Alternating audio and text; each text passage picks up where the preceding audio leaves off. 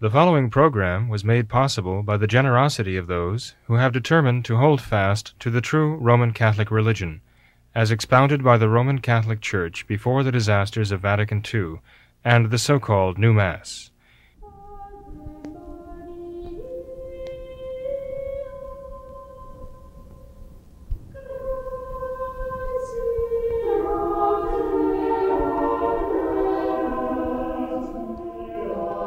Hello and welcome to What Catholics Believe. I am your host, Thomas Nagley, and with me tonight is Father William Jenkins from the Society of St. Pius V and pastor of Immaculate Conception Church in Norwood, Ohio. Hello, Father. Hello, Tom. Nice to see you. You too. Thank you, Father. Tonight we will continue to discuss some of our viewer topic suggestions and questions that we receive via the email address. And one of our first questions, Father, comes from a viewer who would like to know if it's okay for Catholics to use affirmations. Okay, well, I would have to research that a little bit further. Okay.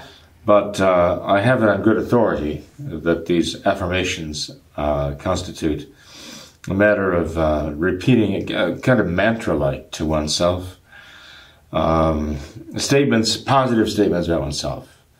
I've been told that people say over and over again, I'm beautiful, I'm smart, right? Exactly. I'm courageous, I'm wonderful, etc., etc. They just keep saying that over and over again to convince themselves, evidently, of this.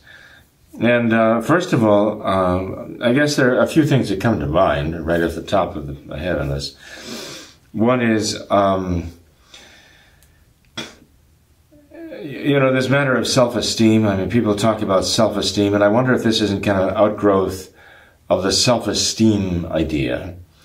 That the problem that people have when they get into trouble, whether moral trouble or legal trouble or whatever, is that they just have a lack of self-esteem. And if we could build up their self-esteem, then they would overcome all of these problems that they have, and they would really be wonderful people. They'd never commit crimes, they'd never commit sins, because they'd have good self-esteem.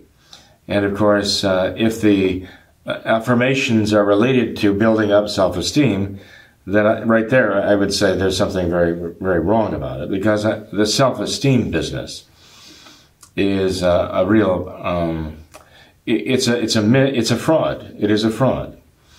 The self-esteem idea is that we have to build up in the idea of the children, especially, the idea that they are wonderful in the sense that, it comes out to they're entitled to everything. They're entitled to admiration.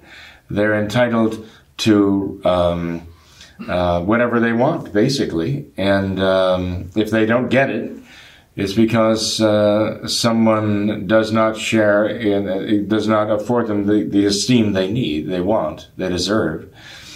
And there's some kind of injustice committed against them if they don't get what they want, and if people don't treat them the way they want. People who have high self-esteem are, basically told you can get away with anything, do anything, you're entitled to everything.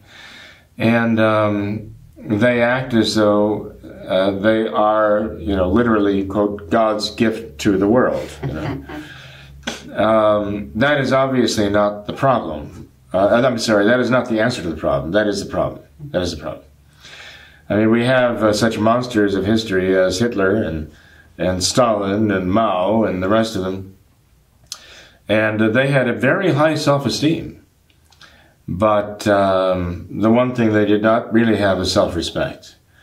And there's an enormous difference between self-esteem and self-respect, Does Satan have high self-esteem? Yes. Does he have self-respect? No. Self-respect actually is a matter of humility. It acknowledges who one really is. It sees oneself in relation to God as our Creator, recognizes God's love for us, and that we have the ability to know and to love Him in return. And it actually, affords to us our correct place in the world. That's what humility does. Self-esteem basically tells a person, you're just wonderful exactly the way you are, and everybody in the world owes you everything. Self-respect says, you have these talents and these powers that are God-given, and you are meant to use them and to achieve something with them, and to earn something with them. And you don't earn self-esteem, but you do have to earn self-respect. You don't earn you don't earn so much the esteem of others, but you have to earn their respect by what you do. It's not just who you are, being Mr. Wonderful. It is the fact that you have used the time, the talents, the energies that you have, that God has given you, to actually produce something of real value, to use the life that God has given you to actually be productive and have something to show for the time and the effort that you have. So what they really, really need is self-respect, which goes together with humility. Self-esteem goes totally in the opposite direction. And so when you have someone there chanting mantra like, I'm beautiful, I'm beautiful, I'm beautiful, I'm beautiful, I'm beautiful, our Lord says, which of you can add to your stature one foot, one cubit, just by thinking about it? It doesn't happen that way. It could be self-delusion, complete self-delusion. Of course, the entire New Age movement and the self-esteem movement, if you want to call it that, is a delusion. It's all based on a delusion anyway. But a wise man once pointed out, in the old days, Catholics had the short prayers that they would, are called ejaculations. They would say, "My Jesus, mercy. Oh Lord, have mercy on me. Oh, as we read in the Gospels, Jesus, Son of David, have mercy on me." These are short prayers offered to God and glorifying God and humbling ourselves before God. Now we want to replace them with, I'm beautiful, I'm grand, I'm wonderful. You might as well sit there and say, I can play the piano when you don't know how to play the piano. I mean, I can jump, I can leap over tall buildings when you can't get out of the chair. You can say that all you want, but again, it's self-delusion. So, is it permissible for a Catholic to use such a thing?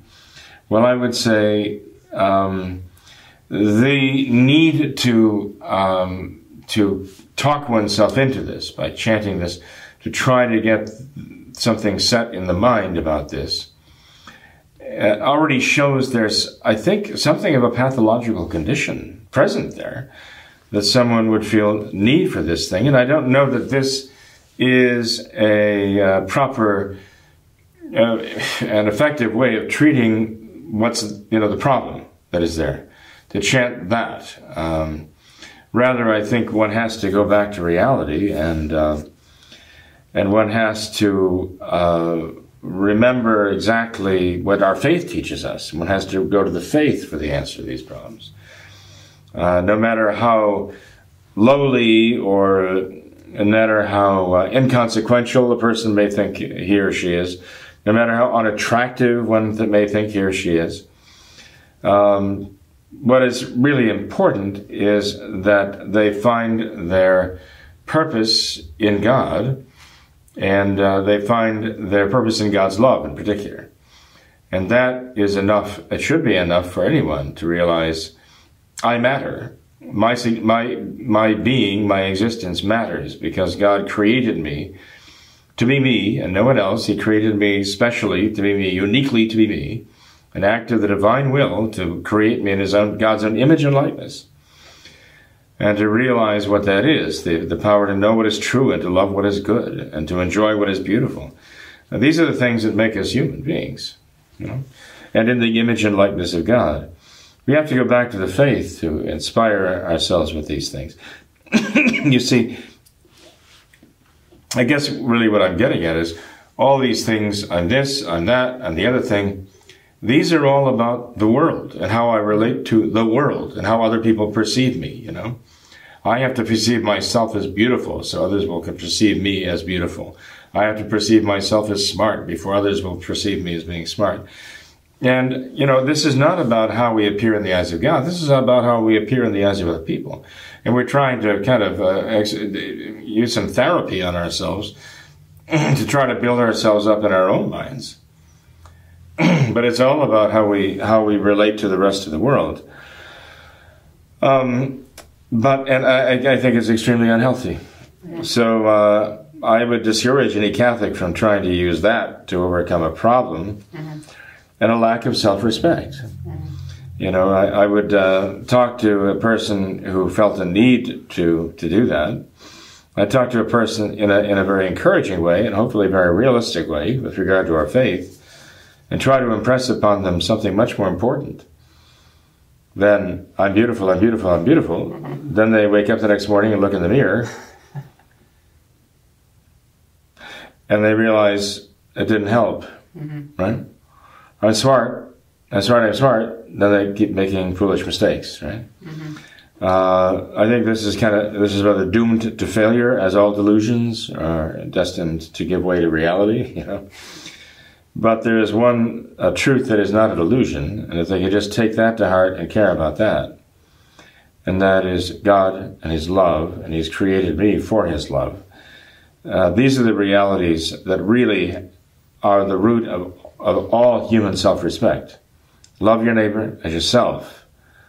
Chanting these mantras about yourself, which may be entirely delusional, doesn't really enable you to love yourself for who you really are. It may enable you to have a false love for a false self, of someone you're really not. But recognizing the reason why God created you, and the fact that God loves you, and the fact that God actually redeemed you at a great price to Himself, the fact that He knew every single sin you would ever commit with every step He took on the way to Calvary, and it didn't stop Him from going there. It moved Him forward because He knew you needed Him to make that sacrifice for you. The fact that you are worth that in the eyes of God, that is what really establishes the worth of man. And that is really the foundation of all human love and all human respect. And Father, it appears that these affirmations seem to be right in line with Satan's oldest temptation of trying to convince mankind that they are God. And that's certainly an anti-Catholic idea. And who can imagine any of the saints using these so-called affirmations? Well, John, you're right. I mean, you have somebody who's saying, I'm beautiful, and this and that, I'm intelligent, I'm all-powerful, I'm all-powerful. I mean, how long do they take to keep... Where do they go with this? Before they start, if they really get into it and they really become fully delusional, you're right. Would they stop short of going to that extent to say, basically, what the existentialists have been telling them all along in their college classes? You have your own reality. You create your own world around yourself, right? And you are the God of your own world. And that's where all of this is leading, I'm afraid. Right. I'd like to move on, though, Father. We have a couple different questions regarding popes of history. And one of our viewers here asked the question about Pope Pius XII and asked why his local clergymen would follow some of the teachings of Pius XII. In particular, he says, our local priest, our local clergymen insist on obeying the midnight Holy Communion fast. And he points out, in his opinion, he says, Pope Pius XII was a terrible pontiff from the years 1951 to 1958. He backs up that claim by saying he destroyed Holy Week and allowed the 3-hour fast, and his excuses about the modern world and evening Holy Mass were self-indulgent and lacked discipline and piety. How would you answer that? Well, this is this man's judgment, obviously, right? Or this person's judgment. Right. And Pius XII, I mean, apart from what he was individually and personally, okay, there are actually two separate questions here, really. Questions are whether these changes he made really contrary to Catholic tradition, you know. That's what would concern us, not the worthiness of the individual. Okay. Although there's something to be said about that too. Okay. But, you know, with regard to the 3-hour fast, Pope Pius XII did that. I understand basically it had a lot to do with the war. Okay. And he wanted to make Holy Communion much more accessible. The question is, in my mind, and this has to do with Catholic tradition, is a 3-hour fast really a fast or not? Right? Is it? I mean, the Novus Ordo chopped it down to an hour. And if you're taking care of someone who's sick, it can be down to 15 minutes. You know? Well, obviously, I mean, 15 minutes is no fast, right? And an hour, I mean, you drive to Mass, by the time you find your place in the pew, by the time the sermon's over, I mean, you could have been eating a ham sandwich right up to through the offertory, right? With some exaggerating, of course. But, so, I mean, there's really no fast, you know. Does 3 hours constitute a fast? I mean, one could argue that from different points of view. One could say, well, can one become hungry in 3 hours? And I would say, well, yeah, there are people who certainly could become hungry in 3 hours. Would one have to observe the 3 hour fast consciously and deliberately, or is it just something that one would do by accident? Well, I think for a normal person, I imagine they would have to be on guard against eating something for 3 hours. They'd have to have intentionally not eating anything for 3 hours. So in that sense, that one could become hungry in 3 hours. After all, we put about 3 hours between some meals, you know. And we have meals slated so many hours because you figure, well, by that time people would reasonably be hungry. A lot of it depends on metabolism, and a lot of it depends on the work they do. I understand that, but nonetheless, somebody could become hungry, and the fact that they have to make a deliberate intention not to eat over a 3 hour period, I don't think that they could argue that 3 hours doesn't constitute any kind of fast, you know. Okay. I mean, you know, it could be a 40-day fast of our Lord in the desert, but that's obviously not what we're, you know, not what the church has ever specified for us to receive Holy Communion. So, I mean, I think that's a question that could be debated, honestly, you know. Okay. The 12-hour fast, or I should say this, the midnight fast, obviously, is what the church imposed for a long, long time, you know, and it had its power. Certainly, it had its power behind it. In those days, you couldn't even take a sip of water. Couldn't even take a drop of water. It would break the fast. It was very strict. During wartime, that was very hard. You know, talk to the chaplains who would go down the front lines and offer multiple masses and go through the entire day, and they would receive the precious blood from the chalice, and that's all, in terms of liquid, or any type of nourishment otherwise. So it was very hard on them, but they were very strong and very tough, and they did that. They made the sacrifice. The Pius XII rules were to make receiving communion more accessible. Is that a bad idea in itself? I don't think so. I mean, St. Pius X did that, right? Lowering the age of receiving Holy Communion, which, again, one could argue, well, you know, lowering it from the age of about 14 to about the age of 7 certainly decreases the ability of the child to grasp the significance of what he's doing insofar as he can, and leaves it open to all kinds of childish,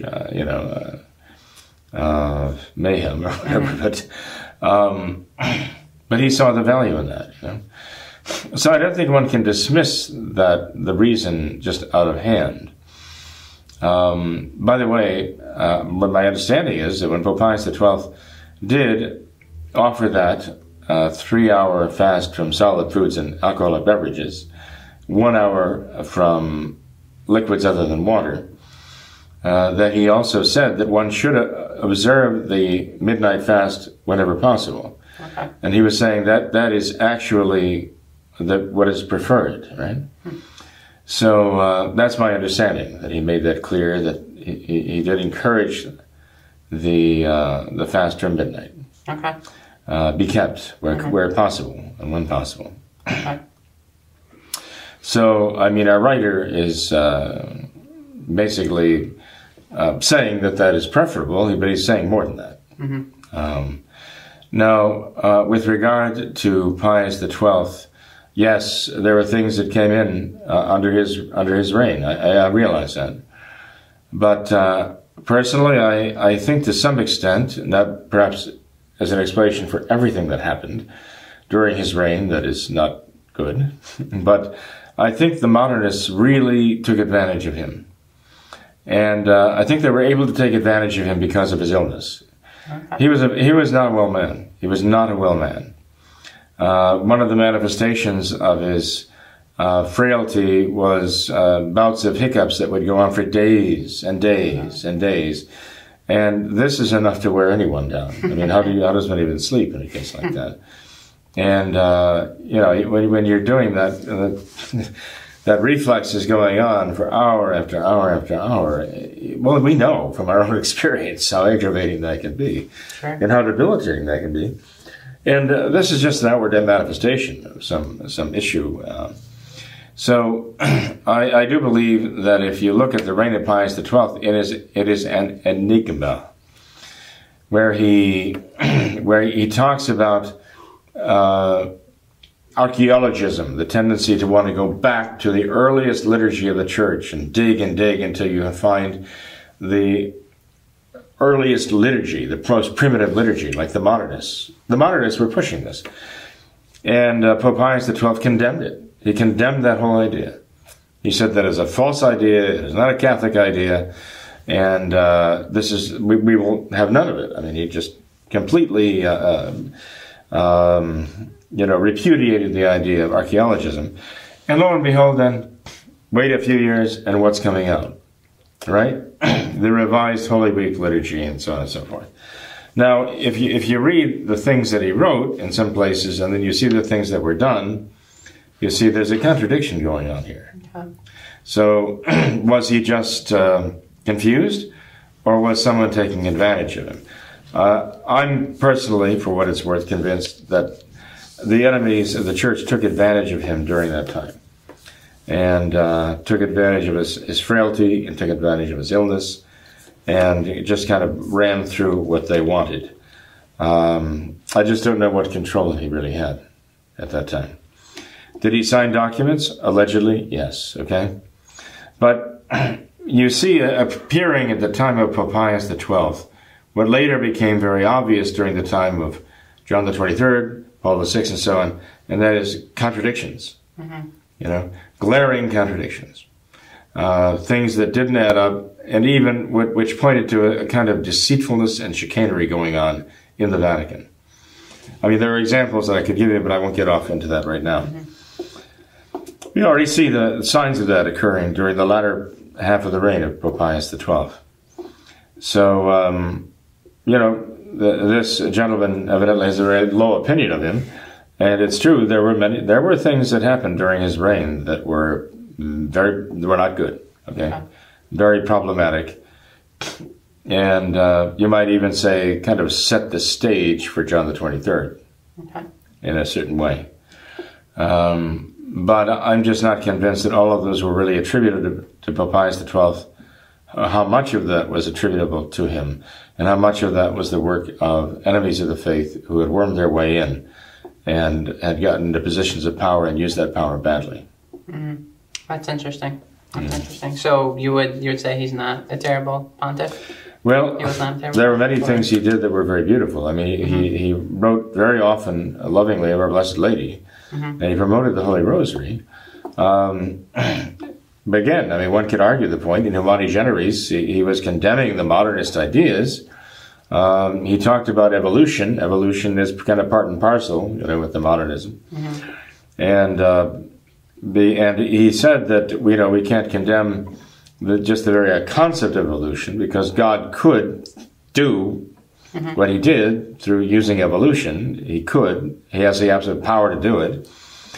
But he said in the encyclical Humani Generis that any idea of evolution has to conform itself to faith. It has to conform itself to the truths of the Catholic faith, and he listed those truths about God, Creator, us created, souls, intelligence, will, moral responsibility. He said clearly that's the first step.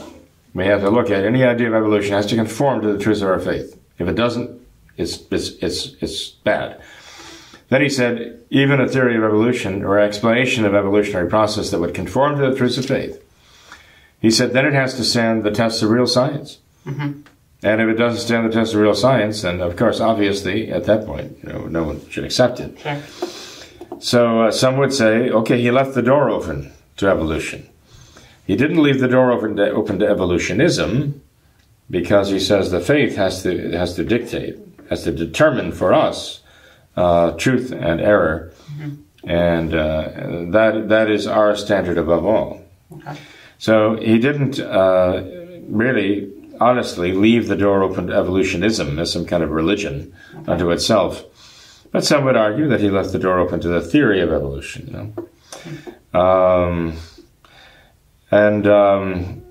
I mean, even the Big Bang. I mean, Pius XII was involved in that in a curious way. Right. As our listeners know, the Big Bang theory began as a thesis of a Catholic priest, right?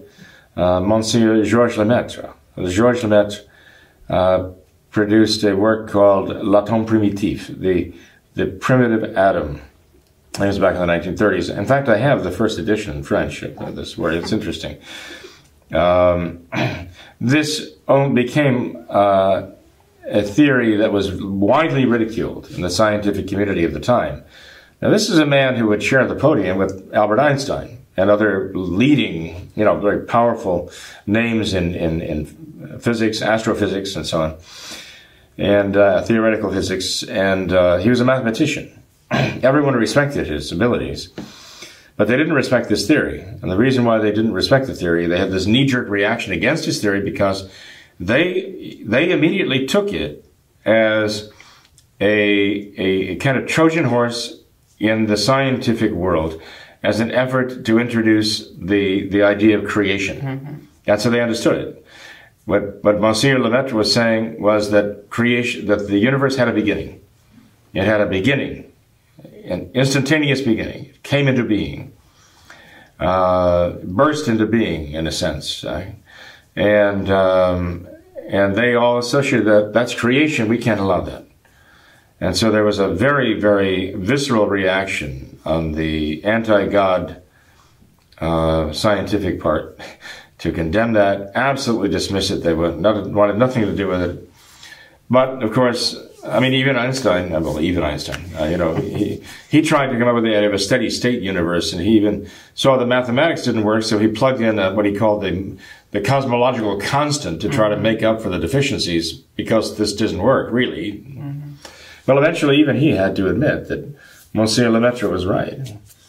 But Pope Pius XII actually wanted the Pontifical Academy of Sciences to feature a conference with Monsieur Lemaitre on this theory, that he was proposing here.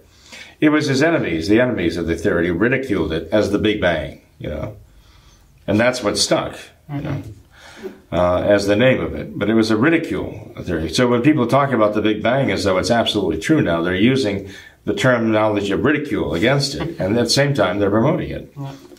But when Pope Pius XII wanted to have Monsieur Lemaitre present this paper at the Vatican Academy of Sciences, like it was a good congress, worldwide congress going on, Monsieur Lemaitre said, "Holy Father, please do not require this, because if you do, then this will spell the end of this whole idea, the end of the whole theory, because everyone in this, well, not everyone, but the vast majority of the scientists will reject it as a matter of creationism, and they will not even regard it as science, just because we approve, just because the church approves of it, or seems to approve of it." But whereas now, I mean, the scientists have tried to co-opt the idea because they can't escape it. They can't escape the logic of it. Mm-hmm. Can't escape the mathematics of it. They're trying to pervert it and twist it. But originally, it was considered to be a declaration that the universe had a beginning and was created. Mm-hmm. Pope Pius XII, you talk about things he did. We talk about his, Humani Generis with evolution. You talk about the Big Bang theory with Monsieur Lemaitre. I mean, he was very much Pope during a very tumultuous time in the Church. Sure. And so I'm not prepared to condemn him, although I see many evil things that came about during his reign. I actually think that these were the machinations and manipulations of modernists who had gotten into power and took advantage of his disability. Okay. Well, Father, I'd be interested to hear what you think of another pope, a much earlier pope, from one of our viewers writes in and asks, Father, why was Pope Honorius I not declared to be an anti-pope? Was it because he did not teach heresy ex cathedra? Father Matteo, apostle of the enthronement of the Sacred Heart, considered the Pope to be as a second Eucharist. For this, he was praised by the Holy Father and encouraged to spread this devotion alongside devotion to the Holy Eucharist. Do you think traditional Catholics have lost a true appreciation for the gift of the papacy? Well, I'd say definitely, yes. Okay. I think traditional Catholics have. I think they've been affected by the modernists who have taken the position, in the eyes of the world anyway. I think the modernists have witnessed such men as John the 23rd, Paul VI, right on through. All of them disgrace the papacy because of what they've done, because of what they failed to do. Both, okay? There are those who consider Cardinal Ratzinger become Benedict XVI, the great conservative. And he's only conservative he only appears conservative when you put him between, Paul II and Francis. I mean, it's all relative with them, but that's how modernism is. Everything is relative anyway with modernism. There's no absolute truth.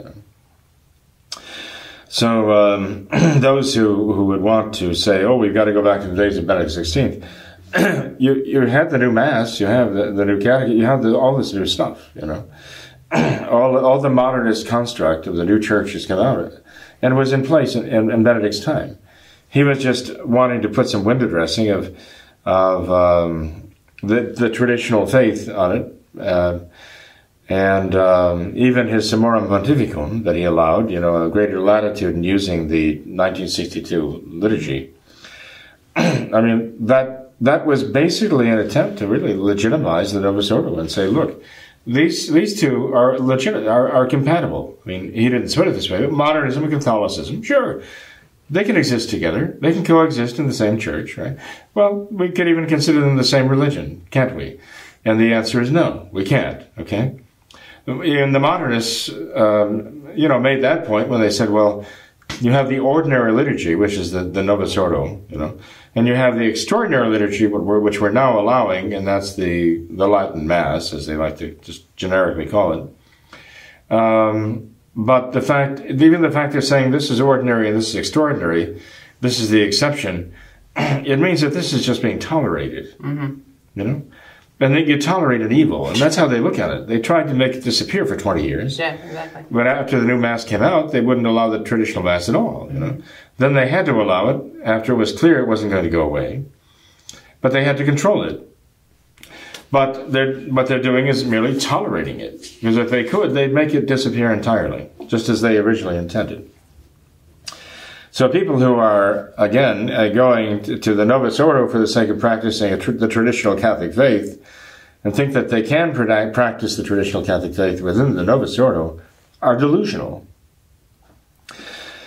But anyway, to get back to the question of the effect of the papacy, or the very concept of the papacy, even in the minds of traditional Catholics, of course, the antics of these modernists in the Vatican have done enormous damage, not only in deceiving the people who are following them, but even in attacking the very idea, the sanctity of the office of the papacy as the vicar of Christ on earth, and the authority of the papacy, of course.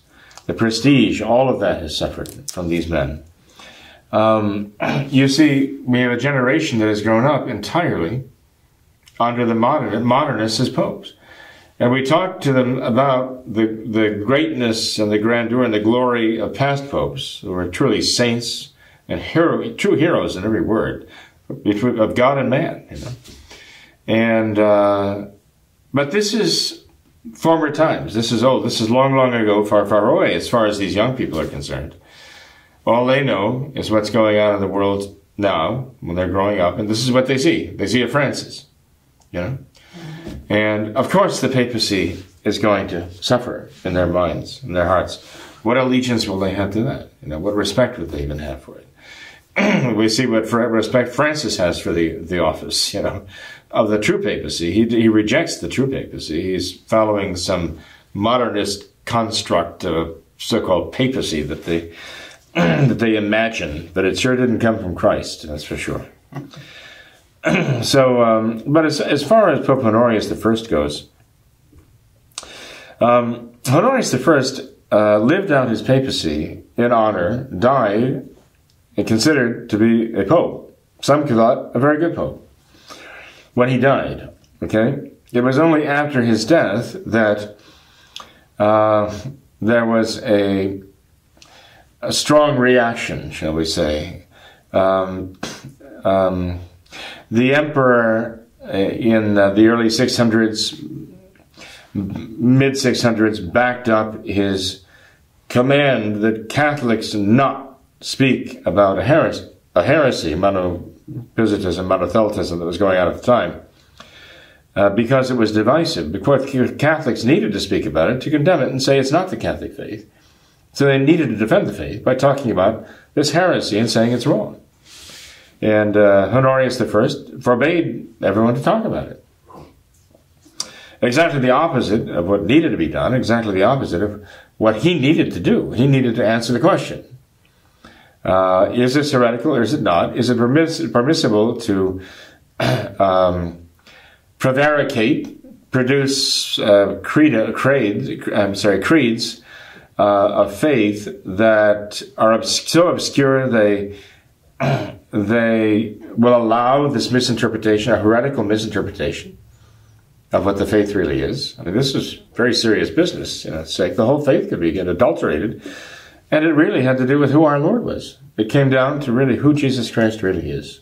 Mm-hmm. So, hanging in the balance here was the very identity of our Lord, what we believe of him. So, anyway, the emperor backed up Honorius' decree. The emperor just thought it was very divisive to argue about these things, so he said, everybody be quiet. Nobody talks about this. Well, of course, the heretics continued talking about it. Mm-hmm. The Catholics were silenced by the Pope, right? They couldn't defend the faith, but they realized that this was wrong. And there were some great Catholic churchmen who stood up, blatantly defying the direct command of Honorius I and speaking boldly in favor of the faith and condemning the heresy. And the Church's judgment on this is very clear. Subsequently, Honorius was condemned. He was pronounced excommunicated 40 years after he died. He was even listed with heretics, as one of the heretics. And he might have subscribed to monothelitism. He might have subscribed to the heresy himself. There are indications he was sympathetic to it anyway. Okay. But even if he didn't, one thing for sure he did not do is defend the faith against it. And so he failed horribly in his responsibility. And so he was roundly condemned by subsequent pontiffs and by councils that came after him, condemned absolutely for his failure. But as this writer says, he was never denounced as an anti-pope. He was never declared an anti-pope. That would be much more problematic. To take a pope that was universally recognized as the pope during his lifetime, who was elevated to the papacy, accepted by all Catholics as the pope, who then died in honor as truly one of the popes, and his decrees honored, accepted, and so on, the good ones. He did other things too, and then to turn around 10, 20, 30, 40 years later and say he was really an anti-pope all that time. How could the Church do that? Actually, theologically, she could not do that. She'd have to say he was a very bad pope. But the fact is, Honorius was truly a pope. He was the Bishop of Rome. He was the Vicar of Christ on earth. He was the successor of St. Peter. He really held the office of the papacy. Mm-hmm. The Pope can't basically degrade him, fire him, demote him. The church, I should say, can't post-mortem demote him from that office if he held it truly in life. And the fact that he failed in his responsibility, again, would not mean that he had lost the papacy, because he failed in his responsibility.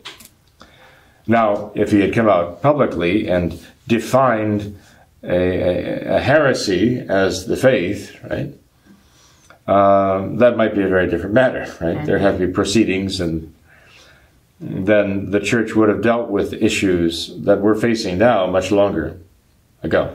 You know? Right. But he's right. Honorius was not declared an anti-pope because, frankly, he wasn't.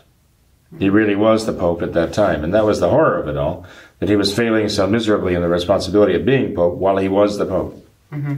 Well, Father, I'd like to stop there, but I would just like to point out, without getting too much into this, because I feel like it could be another topic for an entirely different show, but I think this, I believe you've mentioned this in the past, that this example of Pope Honorius, that gives us a really good example of the way that traditional Catholics should act when faced with the problems surrounding the papacy today. I mean, here you have a man who the entire Catholic world viewed as the true, legitimate Roman pontiff, vicar of Christ on earth, and yet those who opposed him, those who fought his commands, they were canonized saints by the church. So even if the modern popes, even if in all of their in all of their failures, even if they were legitimate Roman pontiffs and vicars of Christ on earth, true Catholic obedience doesn't mean that you have to blindly follow the Pope. It means, as St. Robert Bellarmine said, you have to oppose them.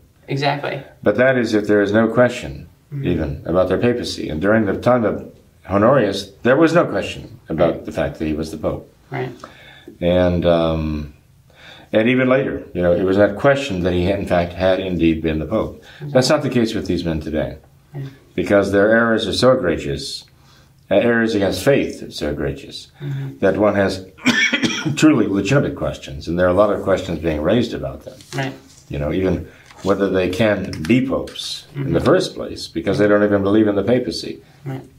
Exhibit A, Francis. Exactly. Well, there's a lot more that could be said on that, certainly. But, there certainly is. Yeah. But we'll stop there for tonight, Father. So sounds good. Thank you for being here, and happy St. Patrick's Day to Well, you. blessed St. Patrick's Day to you also. Thank you. Thanks to all of our viewers for watching this episode of What Catholics Believe, and also thank you for sending in your emails. We are working on getting to all of the email questions that we have received. Of course, there are still multiple outstanding topics and questions that still need to be addressed, and we do plan on doing that in a timely manner. But again, thank you all for watching this episode of What Catholics Believe. Until next time, we ask that you remember the words of Our Lady at Fatima, to consecrate yourselves and your families to the Immaculate Heart of Mary, and to pray and do penance. Thank you, and God bless you.